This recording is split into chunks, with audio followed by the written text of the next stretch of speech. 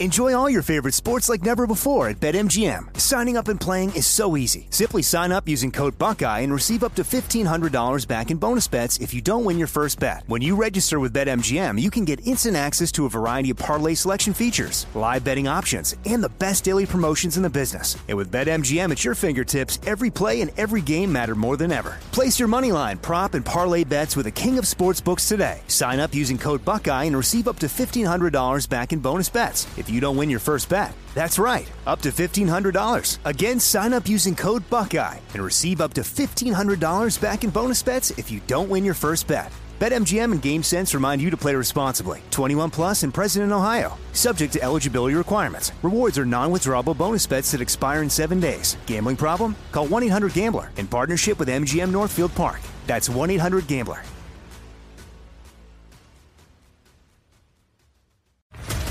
What's up, everybody? This is Stephen A. Smith, host of the Stephen A. Smith Show podcast. Tune in every Monday, Wednesday, and Friday at the very least as I bring you all new episodes that feature the biggest headlines in the world of sports, pop culture, business, and I answer your phone calls and respond to your tweets. You'll hear my unfiltered opinions and straight-shooter interviews with top celebrities and game changers. All of that and more. So listen to the Stephen A. Smith Show podcast on the iHeartRadio app, Apple Podcasts, or wherever you get your podcast. I'm Hannah Storm, and my new podcast, NBA DNA with Hannah Storm, chronicles my 6 decades in professional basketball. From growing up in the sport to becoming one of sports TV's first female broadcasters. Join me as I dig deep into the game's history, unearth some wild stories, and talk to my friends from the world of basketball, from Dr. J to Charles Barkley. It's been a wild ride, and now I get to take you with me. Listen to NBA DNA with Hannah Storm on the iHeartRadio app, Apple Podcasts, or wherever you get your podcasts. Welcome, everyone, to the Sports Illustrated Media Podcast. I'm your host, Jimmy Traina. Thanks for listening. Good show today. We've got my buddy Peter Schrager from Good Morning Football and Fox Sports. We went all over the place. NFL, TV, music, pandemic, everything with Schrager. Good conversation, just a freewheeling conversation. So hopefully you guys enjoy it. If you missed any recent episodes of the SI Media Podcast, dip into the archives. We had Ernie Johnson from TNT and Inside the NBA last week. Jim Miller was on 2 weeks ago. Al Michaels, Dan Patrick, Kevin Harlan, all on the podcast recently as well. So give those a listen, subscribe, rate, and review. All right, let's get to this week's show with the always entertaining Peter Schrager. All right, joining me now, one of my favorites from Good Morning Football on the NFL Network, Peter Schrager. Schrags, how's it going? What's up, Jimmy? I love being on the podcast. I was honored to get the text, and here I am. I love having you. You know that. Give me a little... I mentioned Good Morning Football. We know you're on there Monday through Friday. What's going on with the Fox stuff? Because you were usually on the pregame show. Are you doing that from home this year now? You're not obviously traveling to LA every week. Well, it's not that obvious. That could start soon. I mean, it's been fluid, but yes, it's actually worked out really well. I've been in a New York studio, and they've been using me just as much as they were. So I play the role, or not the role, but my role is essentially what you see Jay Glazer on the noon show at 11 a.m. That's me. And I'm the first one with the news. And this year it's been a really important role because 11 a.m. is when these COVID tests are coming out. So people are putting on their football. And Sunday morning, I've become a health expert and a health and a medical guy because I'm out there telling you exactly how many PCR tests have been conducted and when this game's going to be. And I'm the first person on the screen for Fox kind of to start their day of football. So it's been a big role, and it's actually worked out really well. And the chemistry is shockingly really good with the guys who are in studio. It's funny you say that because I was going to ask you, because I know for me, I mean, you're in the business of the NFL. I'm not, but it's crazy to me that, you know, you wake up to start your day, you start scrolling through Twitter, and then like, it seems like between 8 and 11 is when all these COVID news breaks happen. And you're actually on the air with Good Morning Football. That's got to be a little bit tough if you're like, you know, in the middle of some segment and you guys are, you know, you guys do obviously hardcore football stuff, but you're a lighthearted show. Yes. And then all of a sudden it's like, oh, well, this game's being postponed and they have, you know, 4 tests and you're live on the air. That's got to cause some commotion, I would guess, in your ears. Yeah. And it's a balance of tone, but like, You're right. So 9 a.m. is when I'll get the text from my sources at the league because I've plugged into those guys. It's a little earlier than when it comes out everywhere. And it's like, hey, Falcons facilities shut down. Right. Titans have 2 tests, whatever. And we're in the middle of a segment where Kyle Brandt is, talking about Saved by the Bell and comparing it to the Denver Broncos offensive line and why, Lisa Turtle is the next Philip Lindsay or whatever it is. Who knows, and then it's like, wait a second, guys, we gotta stop down. I'm just saying, quick little news. We've got 2 Titans, assistant linebackers coaches who have COVID and they're shutting down. That's what it is. But I really find it interesting to see how fluid, people are adapting. So, at first, when we had the first test with the Falcons, with AJ Terrell being positive, it was like, it started off our show on a Sunday for, Fox, and it was, what are the implications? And I'll tell you, Jimmy, I went in and I read the 77-page document, and it was the only way I could ever learn this stuff. And I didn't go to medical school. I don't have a medical degree, but I will put myself, it's nothing to be patting myself, but I know that document as well as any single non-NFL medical person in the world right now. So I feel pretty confident knowing the difference between this kind of test versus that kind of test. And I'm pretty confident that you'll get as good a news on what it all means. And yet between us, fans don't really want to hear it all. They don't. They want to know, is my team playing on Sunday or Monday or Tuesday? I don't really, and it's one of those deals where we're figuring it out as we go. How much information do we want to know who has it? If it's Cam Newton, yes. But if it's an assistant GM, are we really going into the pointing out? I don't know. So, well, fans want to know from a fantasy gambling standpoint. One of the teams, I guess I forgot which team it was this week, had the strength and conditioning coach tested positive. That's not really going to affect the fans. The only thing I would say is, and I said this with baseball from the beginning, and I've said this with the end.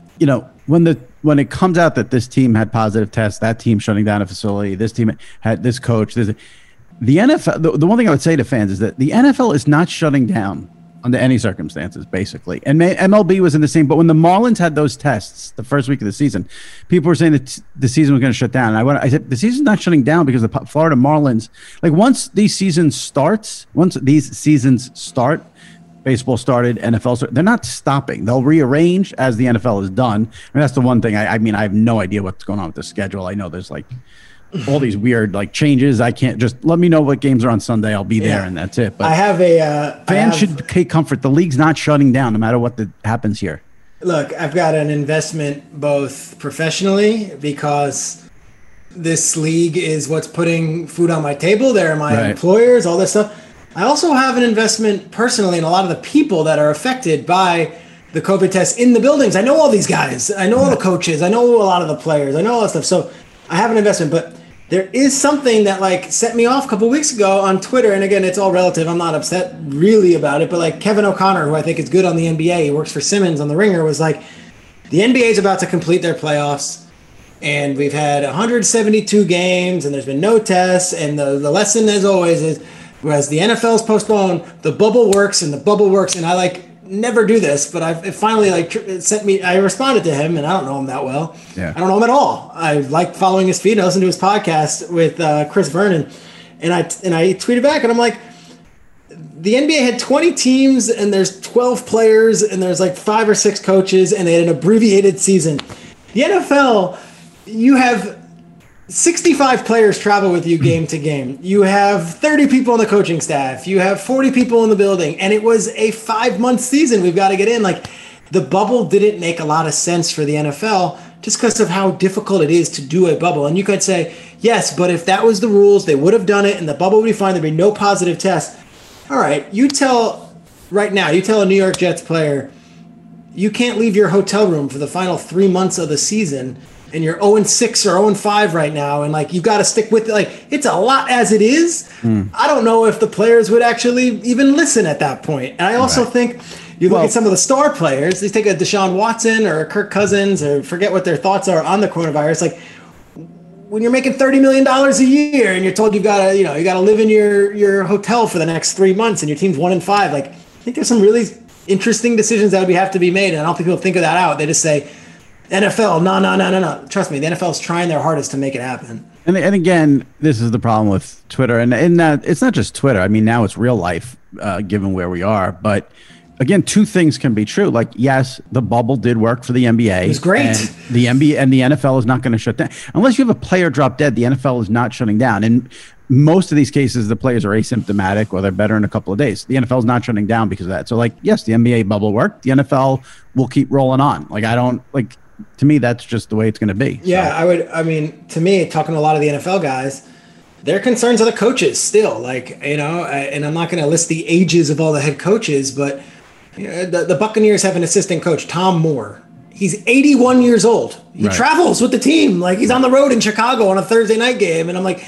that's what they're concerned about. How do we make sure that this is a healthy environment for our staff that are of maybe higher risk? But yeah, I will say this, and on a lighter note, but I'm actually being dead serious. No pun intended. I don't know why all the coaches don't go to the Andy Reid Shield. I don't know. Yeah, I've seen it, and some of them have. It looks so much more comfortable than the mask. Just go Shield. Yeah. Vic Fangio had the Shield last week, I believe. He did, and he won. Yeah, go with the Shield. Get the mask. You're pulling them down. Although I guess Andy Reid in Buffalo with the rain, the Shield might have been a little bit of an issue. Yeah. I hate talking COVID all day. It's not where we want to start, but I do think that it is a topic this year, and it's the reason why I'm doing a show from home, and it's the reason why we're on delay on NFL Network a little bit. It is what it is, and we got to be fluid and adjust. And unfortunately, I don't think the NFL could have possibly pulled off a bubble situation. Yeah, my only thing is the fans should calm down. The league's not going to shut down no matter what you read in the morning about facilities being closed, and just enjoy the season. I did talk to Kyle about this the last time he was on. I mean, your show, Good Morning Football, that's a rough show to have to do from home without you guys in person. You guys, it's such a physical personality, chemistry, even physical stuff, and during the summer months, it was probably not a big deal. But once the season has started now, it's got to be a little bit of a bummer that you still can't, get back into the studio. We'll see. We're honestly playing it week to week. We're not ruling out the chance that we do get back to studio. I agree. The show is better in person, but we had the Malcolm Gladwell 10,000 hours where all off season we were on delay. So I know the delay. Nate knows the delay. Kay knows the delay. Kyle knows the delay. And the home studio stuff has actually led to some funny moments on the show, whether it be Kyle's kids barging in and Kyle yelling at them that this is how the lights stay on, me, daddy doing work. That was hilarious. And then on my end, I've been jumping rental place to rental place, trying to figure out a place where I can, do this show. And there's a different background every day on my show. So we found ways to make it our show. Obviously, it's not ideal, and I do. The one thing is that I find annoying is that when the pandemic first started and everyone was working from home. Yeah. The hosts, not just your show, every show, no matter, not just sports, everyone was like, okay, well, this is a new world. We don't know what we're doing, but we're live and we're going to roll with it. And the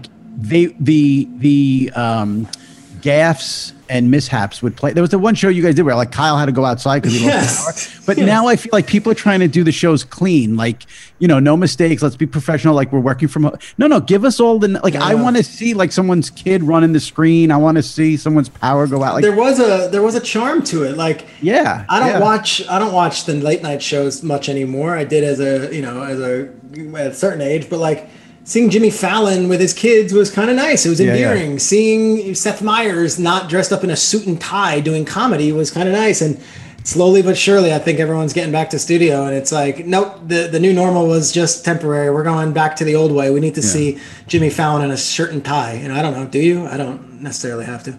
I don't really want to see Fallon at all, but that's besides the point. Not a Fallon guy, I see. I like the other guys better. I just, yeah. I like Colbert and Kimmel better. Kimmel had Borat on last night. I have a big Borat. I might as well discuss it now because I was going to say, no matter what happens in the NFL or sports, the only thing that matters this week is that Borat comes out on Friday. So when they say it comes out, what does that mean? It's on demand or it's Prime, in a theater? Prime, Amazon Prime. All right, and that's the kind of thing where all right, Friday night, I'm going to watch Borat. Yeah. Yeah. You don't care? Loved Borat, one of my favorite movie going experiences in my life. But I saw there's a New York Times article when Sacha Baron Cohen got serious and why Borat's a cultural important thing. I'm I don't necessarily need to hear that either. But no, the trailer came out. It's not serious. It's Borat. In any way, it's not no. It's the same exact thing as the first one, from what I saw. I mean, yes, he does.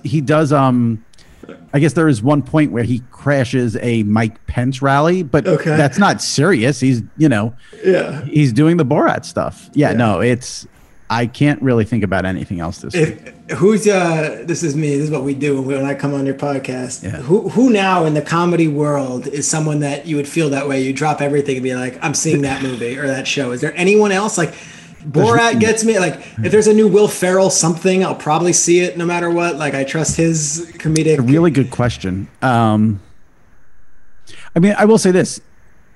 I will watch anything Sacha Baron Cohen does. Like, he did the Showtime show, The Made in America. Yeah. Anything Sacha Baron Cohen does, I will watch. He's someone. Larry David. Like, yeah. I just saw, and now, whatever. Trump people get pissed off, but I don't care. Julia Louis-Dreyfus just tweeted that her, Jason Alexander, and Larry David are doing like a reunion virtual thing that you can watch online Friday night. But it's like a fundraiser, I guess, for like a Democrat in Texas, which whatever. Okay. I don't see, like, sure. I don't like, that's not going to stop me. If Larry David is doing something live on the internet, I'm going to watch it. There's just no two ways about it. Are you a fan? And did you watch Bill Burr do Saturday Night Live? I am a fan. I saw him live, and it might have been the funniest thing I've ever seen live. Yeah. I mean, it's not Eddie Murphy Raw, but I didn't see that live. But if you go, Delirious. If you go live. You're saying not Saturday Night Live. You're saying the time you saw Bill Burr in person. I saw Bill Burr live do stand up. It was hysterical. I've had him on this podcast. Have you? Yeah, he was great. Made fun of me for being fat. It was very amusing. Great. And I saw Saturday Night Live, and I thought it was funny. Yeah. I liked it. I didn't like him in the skits. That's a little weird. Honestly, I actually thought the skits were surprisingly great. He did a skit where he played a football analyst on a show similar to ours, and I was chuckling because he was like the zany football guy, and they're trying to talk about social justice matters, and I'm like, yeah, that's kind of what sports TV is these days. Like, you got to try to find a way to balance and talk football and X's and O's, and on the back end, we're also talking about the world and what's going on at large. So I appreciated that. Anyway, he's one of those guys that I would watch. Will Ferrell, I think. And I think still, if Apatow puts out a movie or something, I'll probably see that. Yeah. Number one and Jerry Seinfeld is still, anything if he's on a late night talk show, I make sure to DVR it, and I'll watch anything Jerry. He did that. His last stand up, people are saying it wasn't good. The 23 hours one was great. Yeah. Great. Yeah. Hilarious. But especially now during a pandemic, I think anything where you can get Larry David you have to watch it, because God only knows. Can you imagine him, quarantined and avoiding the journey? Hilarious. I feel like he was doing quarantine before the quarantine. Right. Like that's what the crazy thing about this is that the last season of Curb came out right at the beginning of the pandemic. Yeah. Before we knew, and he filmed it obviously way before the pandemic, and he had Perel on every table in his coffee shop. And there's the scene where he's like hugging the doctor, and him and the doctor are having these embraces, and I'm like, oh, that's the last time we're going to see that. What's the thing you miss? We're just taking this off the rails because I don't think you care about my thoughts on World Series ratings and whatever else. What's the thing you miss in person? Like, as far as what was a conventional thing that you would always do that you have not been able to do? I just had this conversation with my dad on Sunday because he was talking about here on Long Island, the movies are opening up. Okay. I think this weekend, I don't know, this weekend, next weekend, they're opening up. I didn't miss the movies. Okay. I miss a restaurant, which I know you can go to, but I'm talking about like a packed restaurant, atmosphere, buzz, a good, like, I really miss like a good steakhouse. Yep. Like 6 friends at a table. You're ordering. Yes. You're ordering drink and an extra thing of bread, and everyone's having fun. We haven't seen each other in a couple of months. We're all together. Right. Yeah. You don't have to worry about sticking your fork on someone's plate to grab get a French fry and the buzz in a nice restaurant, especially like a steakhouse. And I miss that more. And I loved, Billy Joel at Madison Square. Billy Joel did concerts at Madison Square Garden every month. He did one show a month at MSG. So I would randomly decide let's go see, go see Billy tonight. The last concert I saw was Billy's show in February, which I guess was the last one he did prior to the pandemic. So you saw him at MSG in February. Yeah. That's right before the pandemic. Yeah. Bon Jovi was the special guest. Oh, okay. I should have been at that one. I miss that. I do miss being able to go to a concert. The movies I don't really care movies about. Don't do it for me. Concert is huge. I think, and like as someone who covers the NFL, as corny as it sounds, there is something to walking onto a football field or walking into that stadium and having the rush of the crowd. I definitely miss that. But Jimmy, your point is right. Getting together with friends, and it's not that we can't get together right now. There's ways to do it. Just to not have the care of the world of, am I doing this right?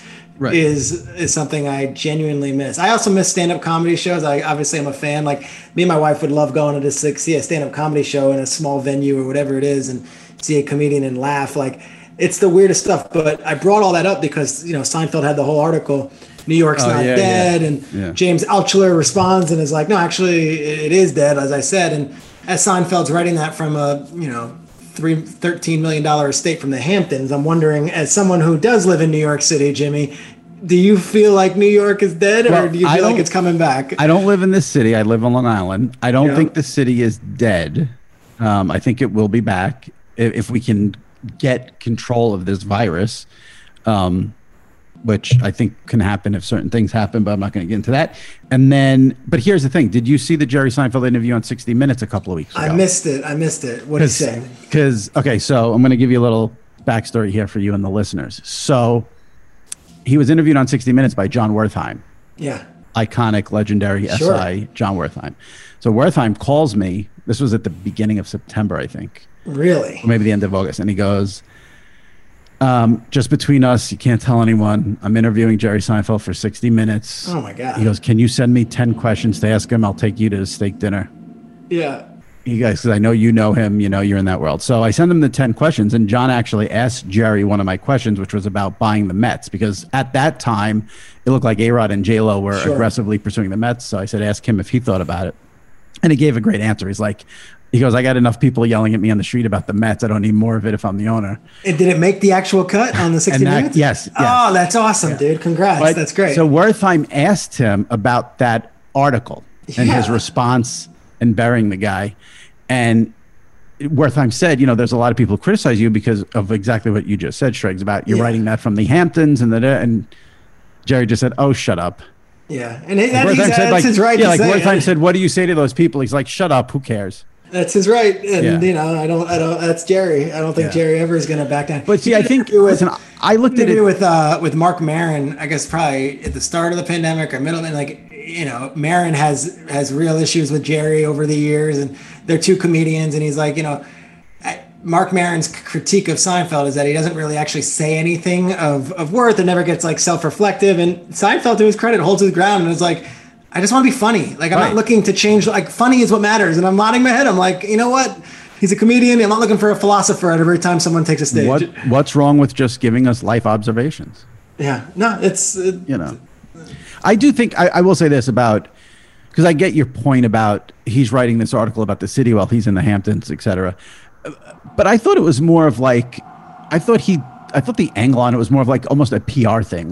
Let me stick up. Yeah, it was. For the city.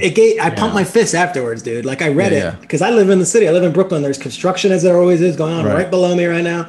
And, I'm going to be commuting in eventually back to Lower Manhattan every day. I don't want to hear, I made this decision to live here, raise a child here. I liked hearing it. It was almost like rooting for a sports team and hearing someone say something good about your team. I was like, hell yeah, New York is coming back. Do I believe it? I hope so, man. The other thing, and it's weird too. I don't know if you felt this way. I definitely felt like in the summer, Corona was so much more tolerable because I was outside. I was at the beach and the pool almost every day I could get there. It's going to be, I think, a little rough now. But so I don't know. The movies a stand-up show, I think, is a good one. That's for sure. I would do that.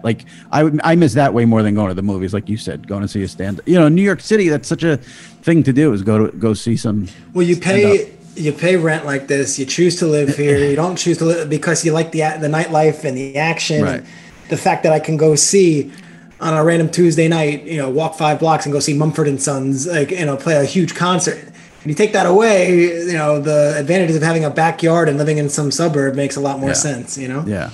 Yeah, you hit the nail on the head though. It's those nights in a row. When SI was in Midtown Used to go to like Del Frisco's every now and then. Now we're downtown, so I go to Morton's, I don't know, once every few months. It's great. You miss that atmosphere. You really miss the atmosphere of and that. The people watching and who's walking in, and look at that couple. That's not his wife. That's his girlfriend. All that stuff is great. That stuff's gone, dude. And it's gone for now, but who knows? I'm hoping it comes back. I did have a couple of football things to ask. Let's do it. But not hardcore. But what do you make? I mean, I do this all the time on this podcast. You and I do it privately when we text. Is like, we bash Twitter and how stupid it is, and blah, blah, blah. But there's still sports talk radio out there, which might be dumber than Twitter. They're going crazy in Boston now, saying Belichick is done. Did you see this?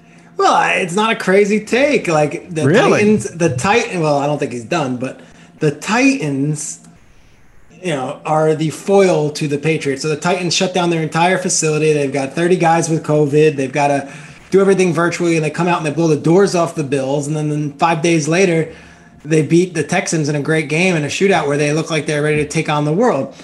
Patriots are virtual and they look rusty. They look out of sorts. There's a lot of talk from the players to local media saying things like, well, we'll see if we want to play or not. And all that. Like, I'm not saying I'm ever going to doubt Bill Belichick, but they're 2-3. They didn't look good against the Denver Broncos at home. And if any team should have looked rusty, it was the Broncos, who had been practicing nonstop, had their bye week taken away from them because of what happened with the coronavirus, and then came and traveled across the country and at a 1:00 game, wiped the floor with the Patriots. There's concern. Look, the 49ers are coming in. We're doing this on a Tuesday afternoon. You and I are talking. The 49ers are coming in this weekend.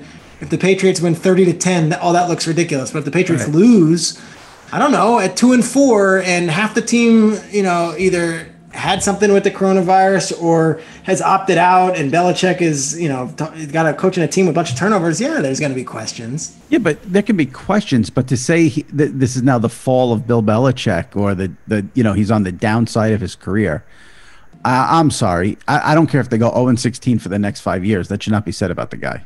Yeah, that's obviously he's got a free pass in a lot of ways. Yeah. Not a free pass. He's earned that pass. But if you're going to tell me that Boston Sports Radio needs to do 3 hours every morning and they're not allowed to criticize the head coach after what that team looked like the last 2 times they took the field, then I disagree. I think it's all right. I don't know who said it. Drake's coming in hot. Well, this is the deal. We do Good Morning Football, and we get criticized for being this cheery, fun show that never takes shots at anybody, and it's because that's not the tone of our show. But this morning, I started showing them, Nate Burleson, who I love, is like, Cowboys defense is an issue. And I'm like, Cowboys defense is an issue. Cowboys defense is historically the worst defense in the history of the game. Andy Dalton looks terrible. They didn't interview any other head coaches. They just gave Mike McCarthy the job after he, hung out with Jerry Jones for 2 hours.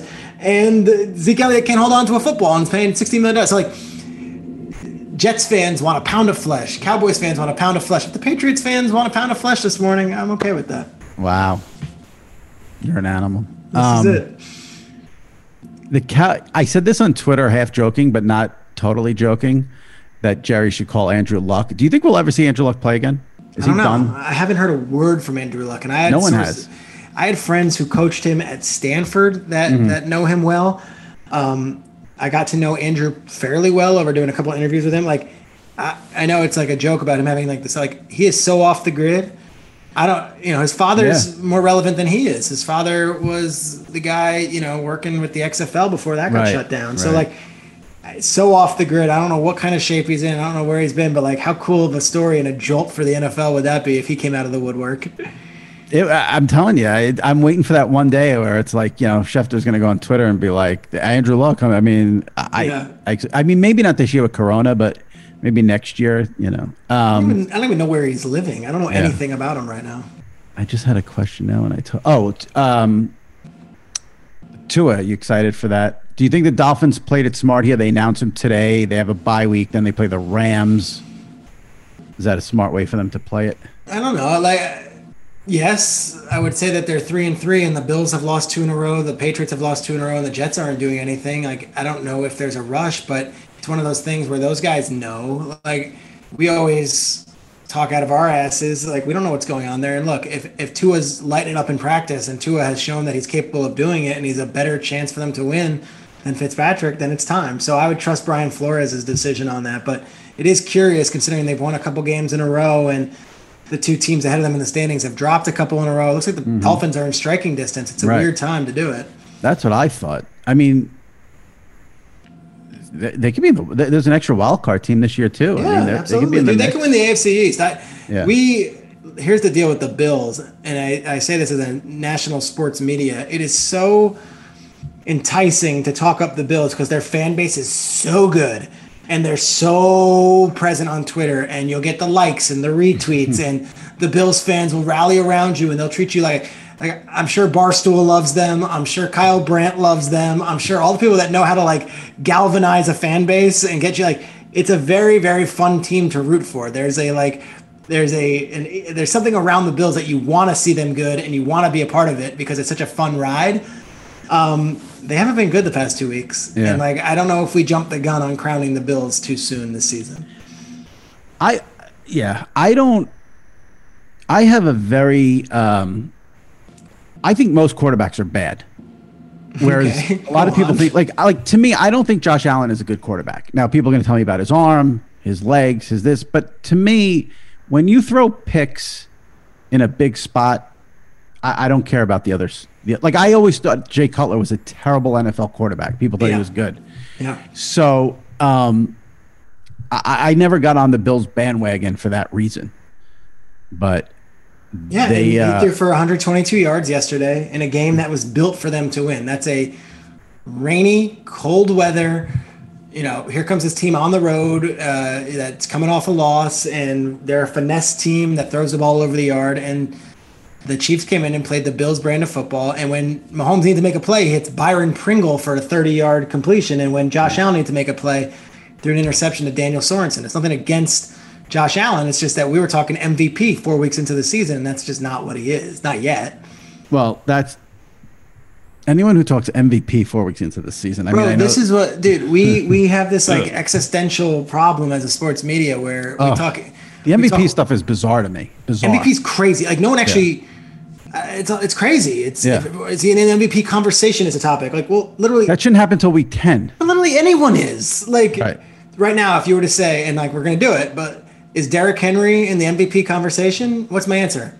Well, sure, again, I guess. Also, what's the matter? What's the stakes here? Yes. Well, it's also what's the criteria? How you judge? I mean, you could easily say Derrick Henry, like you said, but I have a feeling, if we had this conversation, let's say 3-4 weeks from now, the answer is going to be Tom Brady.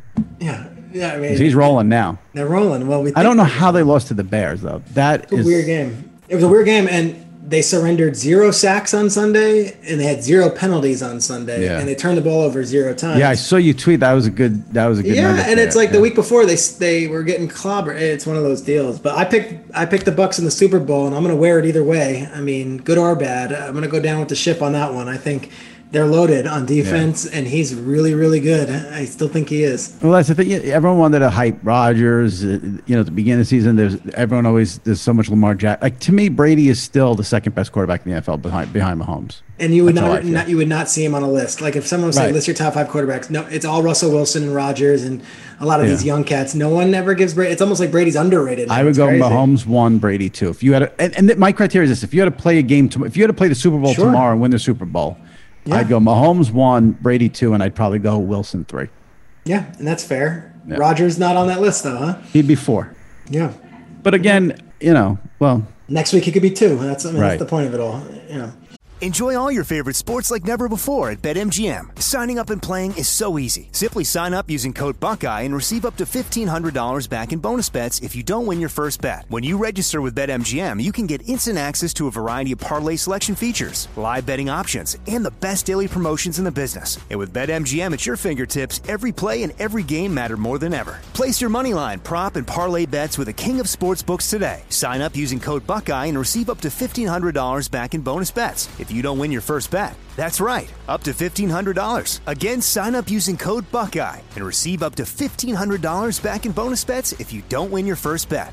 BetMGM and GameSense remind you to play responsibly. 21 plus and present in Ohio. Subject to eligibility requirements. Rewards are non-withdrawable bonus bets that expire in 7 days. Gambling problem? Call 1-800-GAMBLER in partnership with MGM Northfield Park. That's 1-800-GAMBLER.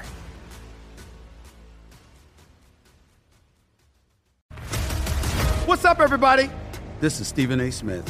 When I'm not at my day job, First Take, you can find me in my studio hosting the Stephen A. Smith Show podcast.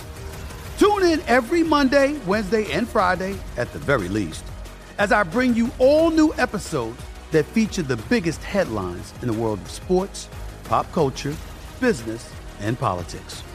You'll hear my unfiltered opinions on those nauseating Cowboy fans, the chaos in Washington, D.C., and trending topics on social media, as well as my straight shooter interviews with top celebrities and game changers.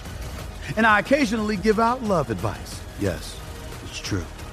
If you want to know my true feelings about something, I'll give it to you straight. So listen to the Stephen A. Smith Show podcast on the iHeartRadio app, Apple Podcasts, or wherever you get your podcast. I'm Hannah Storm, and my podcast, NBA DNA with Hannah Storm, digs deep into the history of professional basketball, along with my own, as one of the first female sportscasters. Now let's get you up to speed on what else happened around the NBA today. We talk to all sorts of people I interacted with, from Dr. J to Charles Barkley, and recap iconic moments. Yes, he's got it. Here he comes. Way rock the baby to sleep and slam dunk. As well as some of the wild stories behind the scenes. We were like, what? What are we in for? The scoreboard crashes before we even tip a game off. Today, the NBA is a global sports and entertainment giant. Players are multimillionaires and cultural icons. Iguodala to Curry, back to Iguodala, up for the layup. Oh, blocked by James. LeBron James. And these stories are about how we got here, both on and off the court. And what's next? Listen to NBA DNA with Hannah Storm on the iHeartRadio app, Apple Podcasts, or wherever you get your podcasts. Tell me, I want to know what your Sunday setup is. Like, you do your show for Fox. New. It's all new because I usually how do you watch at the a games? stadium. I'm either at a stadium or I want the I'm Schrager Sunday in the studio. But this has been a crazy. I mean, you want to talk crazy experience? I've never watched the Red Zone until this year. First time I ever watched the Red Zone. Jimmy, it's not for me. I hate it. I love Andrew Siciliano. He's a friend. Yeah. I know Scott Hansen. He's a friend. Right. I can't watch an NFL Sunday jumping game to game with that hysteric pace. When I like storyline, I like process, I like plot. So what I do have is I've got the NFL Game Pass situation. I put it up, I hook it up to my TV, and I go game to game on my own accord. I dictate what game. But can you watch more than one game at once? No. Okay. But I'll look at the scores. I want to pick.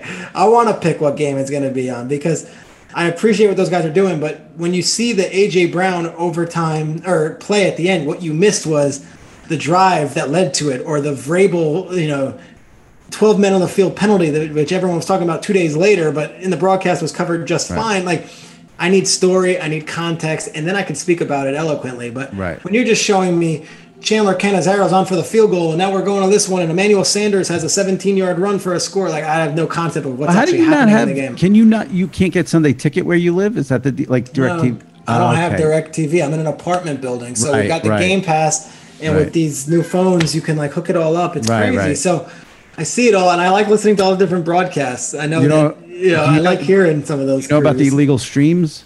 I don't, and I don't want to get there because I feel like in today's day and age of Zooms and cameras, I don't need anything illegal near me. Okay, buddy? I'm just staying Is that away. a Jeffrey Toobin reference? I'm not making any references. I'm just saying, not my style, not what I would do, but I don't need any more problems and I don't need any more screens. I'll send you the links. This is my issue with Red Zone. And like you said, Andrew Siciliano seems like one of the best guys in sports media because I had written a column last year about last year was my first year. Dude. Yeah, really is. And last year was my first year with Red Zone after 20 years of Sunday Ticket, which I got rid of. And I hated the Red Zone, and I wrote a column about I think I'm the only person because people on Twitter just orgasm over the Red Zone every Sunday. And I was like, I must be the only person in America who doesn't like it. And Andrew Siciliano responded, came on my podcast, could not have been a nicer guy. But this is my issue, and this isn't his fault. On Sunday afternoon, okay, so their whole thing is any game that's in the Red Zone, they have to show. That's their shtick. I don't need to see Giants, Washington football team I hear you. in the red zone when these are two of the worst teams in the NFL. When the Titans and Texans are tied, give me the Titans with the ball at their own 20, ready to start a drive, instead of the Washington football team in the red zone. No one gives a shit. Give me the games that matter when it's late. That's my issue with the red zone. But they're called the red zone, so they have to show everything that's in the red zone. It's annoying. Yeah.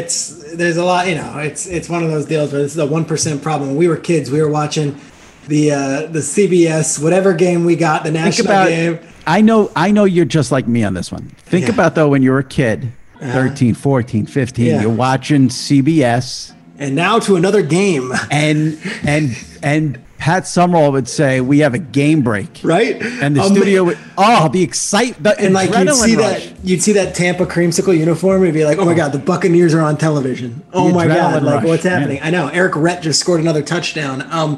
That was cool. I miss, and our show tries to give that as much honor. Like, I miss just traditional NFL primetime with Boomer and Tom Jackson. And I think NBC does a really good job of it. Like, that pregame show with Tirico before the Sunday night game, when all the other games are done and Fox is off the air and 60 Minutes is on CBS, if you put it on, they do a good job giving you the best sound of the day. But it's not the 90 Minutes Boomer and TJ. But see, I never watched the NBC show because either Fox or CBS has a game that's running almost up until and then I use that little window of time to either make or get dinner. Yeah, I hear you. Yeah. I love Tirico, and I think that show helps inform me, just crystallize some thoughts for our Monday morning show, because Sims, and I guess it's Rodney Harrison and Dungy, like, it's a studio show, whatever it is, but like last week they broke down Cam Newton's, 4th and 10 pass. I didn't see it earlier in the day because the game wasn't on, and I just wasn't like, that's where you're going to see it. So I think there is still a place for highlights and recap stuff. And I'll say, I don't necessarily need the knee-jerk content. I mean, I feel like it's a roller coaster ride, and a lot of people like that feeling. I've got enough stress in my life. I don't need to hear 60 different games going on at once.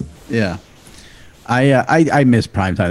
That was always so great because you saw highlights you didn't see, but by the time 8 o'clock was around, you've seen every highlight. I guess on like the phone and stuff. It's also the first year that I'm like on my phone during games, and that's terrible too. The knee-jerk reactions and everyone trying to one-up each other with a meme or something funny or some observation or some knock on the Jets. Like, it's such a cesspool. So I sound like an arrogant person here. It's not using the phone on some days also for Twitter. I don't need that. I don't check, read, use Twitter at all on Sundays until probably like halftime of the 4 o'clock. I don't do it at all during the 1 o'clock games. There's too many games to pay attention to.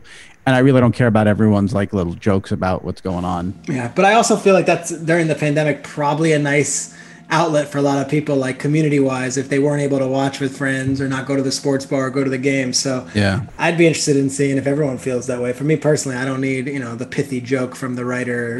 I'm good. Yeah. Before I let you go, give me anything we're watching during the pandemic here that we need to know about. Give me. One of them is the Swedish show, and it is so sweet. SWEET or Swedish? Sweet. Oh, sweet. Okay. And Love on the Spectrum on Netflix. Have you heard of it? Okay, I have not. It is an Australian show. Okay. With kids with autism and Asperger's, and they're in their 20s and their 30s. Right. And it's them looking for romance, and it sounds like this is a crazy premise, and it sounds like it is the most beautiful show. This show it's not artistically done. It is funny. It is good. Right. If you need a pick-me-up, but also a good laugh, because these kids are incredible. I say kids. A lot of them are 25, 26. Interesting. Love on the Spectrum. Okay, that is my one. I'm 5 episodes. You will love it. Number 2, there is a show on the Reels Network, REELZ. Okay, remember Making the Band when we were watching it as kids, Behind the Music on VH1, and it was like, here's the dirty story of Styx and how Dennis DeYoung took the band down. Reels has a show called Breaking the Band, and it's all about how bands break up, famous bands, and why they broke up. But they use actors as actors to recreate the scene. Dude, it's the trashiest TV. It's so good. When Eddie Van Halen died, they ran the Van Halen one. and it was amazing about how David Lee Roth did this and Sammy Hagar did this, and then I DVR'd it and I watched the Journey one, I watched the Beatles one, I watched the Led Zeppelin one. It is on a network I didn't know existed. Right. The Reels Network, REELZ, and then if there's a third show, because these are the recommendations you're coming to Jimmy Traina's podcast for. You want to hear my Love on the Spectrum and my Breaking the Band. Those are two good ones so far. I got into a show with my wife. It's not Breaking Bad and it's not Mad Men. This show is called Little Fires Everywhere, and it's on Hulu. Okay, now the one thing that concerns me about that is that my 15-year-old niece watches that show. So is she watching something inappropriate, or are you guys watching something that's for younger people? Jimmy, it's set in 1997. Okay. And it is dripping in nostalgia. Okay. Dripping. I'm talking soundtrack, wardrobe, references. Stars Reese Witherspoon and our guy Joshua Jackson, who we loved in Mighty Ducks and Dawson's Creek. Yeah. From The Creek. The Creek. Yeah, The Creek. I just read that The Creek is coming to Netflix, so that's exciting. Everyone loves their Vanderbeek. I'm more of a Jackson guy. Jackson and then Kerry Washington. I'm going blank. What's Katie Holmes? No. Katie Holmes, Michelle Williams? No, not that. I'm talking, Is it Kerry Washington or Kelly Washington, who's in Scandal? Kerry Washington is on Scandal. Yeah, she's the other lead in this thing. So these are three heavy hitters. Yeah. The kid actors are incredible. Little Fires Everywhere. What is it about? What everyone else is. It's 1997, Shaker Heights, Ohio, a small town in Ohio. And there is a couple things that happen in the town, but it goes back and forth. There's time, and it's your 1997 nostalgia. That if you want to hear a little Alanis Morissette, if you want to hear a little Garbage, I'm Only Happy When It Rains, this is the soundtrack to the show, and the acting is fantastic. So I would say there's some parts you're like, this writing's terrible, and then you're like, actually, the show's really good. I like it. So I'm going to throw that one out there. Little Fires Everywhere. Okay, so this is good. This is a good way to end this. Since you mentioned Alanis, and a show about 1997 and all the nostalgia. The Ringer, I think it was last week, put out a tweet asking people what the three most definitive songs of the 90s were. Oh, wow. And is there a list? Did they do a list or they didn't? So I only saw it because Greg Wyshynski, who covers the NHL. He's hockey, right? Yeah, NHL for ESPN, longtime blogger and probably the best at covering the NHL. He had retweeted it and he had named Smells Like Teen Spirit, which I thought was an obvious one. But to you, is that, like, I know it reminds us of the 90s. Well, it's not for you. Cultural significance. Yeah, but like, is that one of your favorite songs? Like, if that song comes on, one of my favorites. Hell yeah, Nirvana. No, it's not one of my favorites, but I think it is one of the definitive songs of the 90s. It's not one of my, but he also mentioned, he went with TLC and he mentioned Creep. And I had responded to him and said, I'm fascinated you went Creep over Waterfall. I know.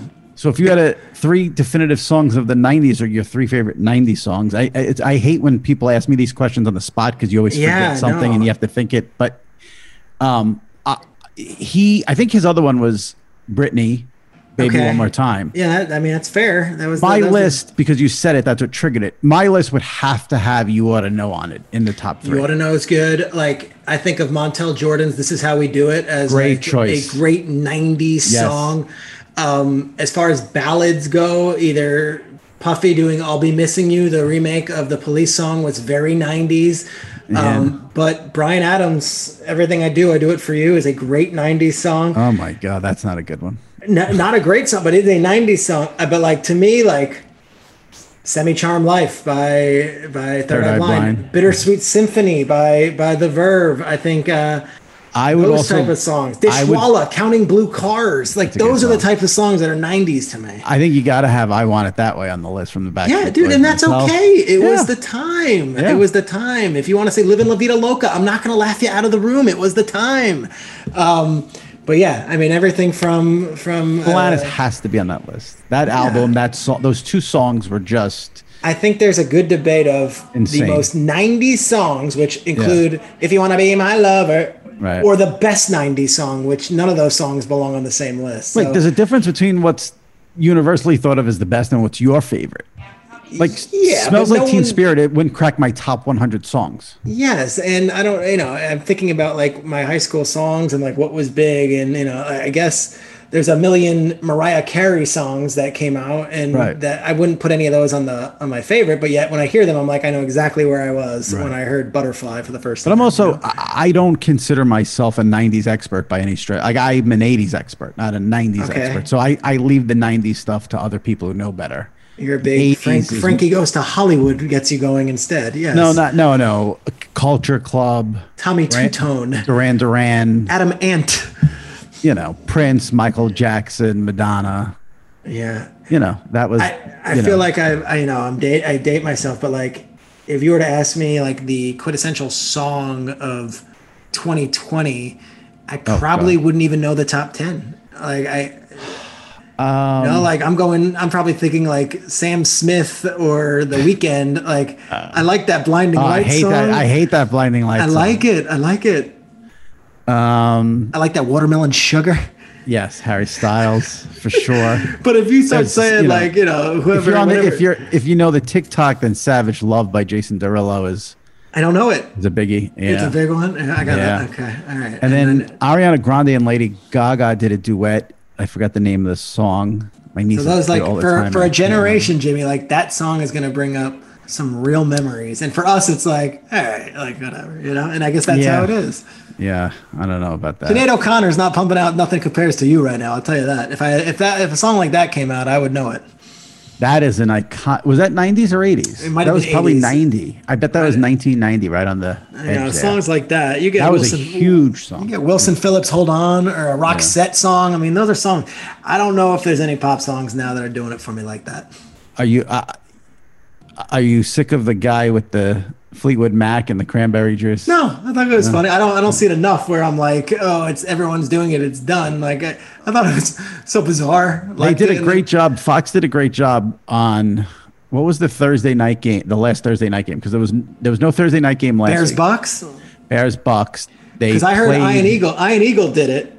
Oh, that's right. It was Ian. It wasn't Joe Buck. That's right. It was Ian. Eagle did it was Ian doing the Chiefs Raiders. Yeah, yes. And it was great. Yeah. Ian's amazing. Ian and Joe Buck are very similar with their senses of humor. That's why that they're actual human beings and they're funny and hilarious. Funny, they're great. And CBS played the Dreams going to break, and Ian said he was craving a cranberry juice. Yeah. And that's a perfect symmetry. That's well done. That's it. But this is why I love doing your podcast. We talked about coronavirus and we jumped to Sinead O'Connor in a matter of minutes. Yeah. Well, and also, like, here's what's funny too. I feel like one thing we have in common is we get mad about stupid things, and not madly. Like, for instance, here I'll give you two things. So Chris Russo, who we both love, last week was going ballistic, going crazy for hours because Joe Buck blew off Game 7, which is not his decision; it's Fox's decision.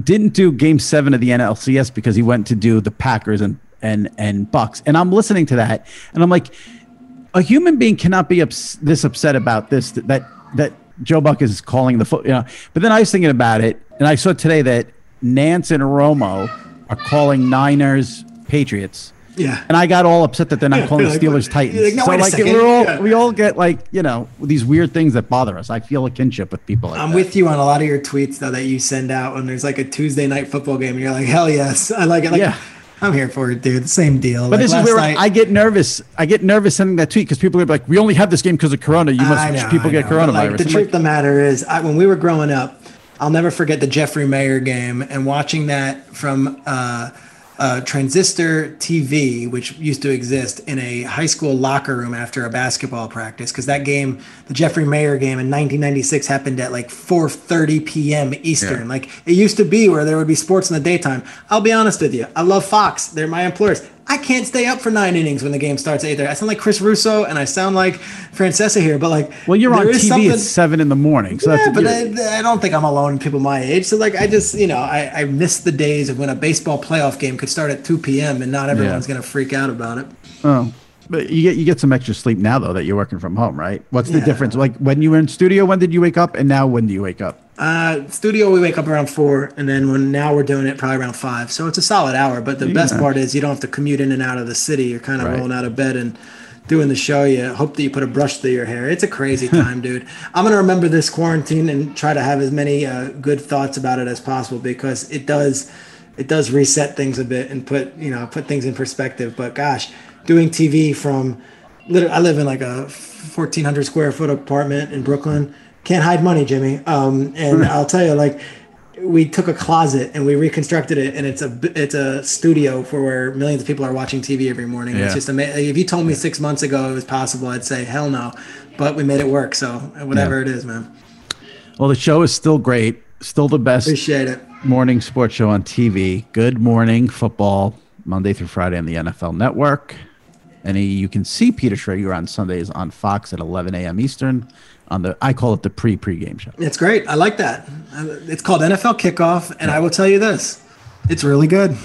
It's a good show. It's a good show. 11 a.m. every Sunday on Fox. The problem is I'm never home at 11 a.m. That's on a fine, Sunday. and I get it, especially in the fall in New York City. You don't want to be sitting at home. I get it. I'm not going to fight for our viewers, but I'll say if there are other options, and I understand that, but our show is really good. There you go. All right, Shregs. I love when you come on. Thanks for doing it. I appreciate it. You're the man, dude. Thanks, Jimmy. All right. Take care. Be well. Stay safe. All right. My thanks to Peter Schrager for coming on and chopping it up with me. Always love talking to Shregs. If you missed any past episodes of the Sports Illustrated Media Podcast, they're in the archives. Give them a listen. Ernie Johnson, host of Inside the NBA last week. Jim Miller 2 weeks ago. Al Michaels, Dan Patrick, Kevin Harlan. All recent guests right here on the SI Media Podcast. So give them a listen, rate, and review if possible. Appreciate you guys tuning in. That wraps up this episode, and we'll see you next week right here. Take care.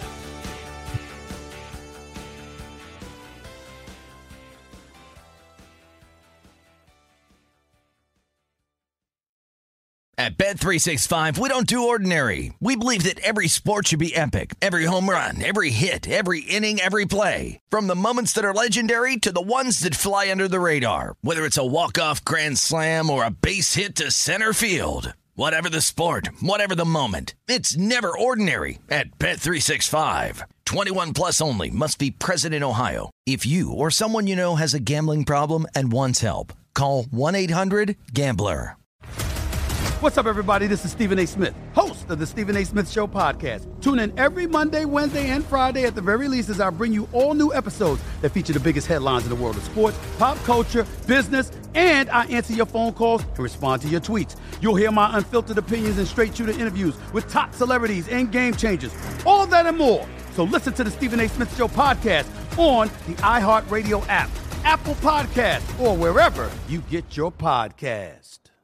I'm Hannah Storm, and my new podcast, NBA DNA with Hannah Storm, chronicles my 6 decades in professional basketball. From growing up in the sport to becoming one of sports TV's first female broadcasters. Join me as I dig deep into the game's history, unearth some wild stories, and talk to my friends from the world of basketball, from Dr. J to Charles Barkley. It's been a wild ride, and now I get to take you with me. Listen to NBA DNA with Hannah Storm on the iHeartRadio app, Apple Podcasts, or wherever you get your podcasts.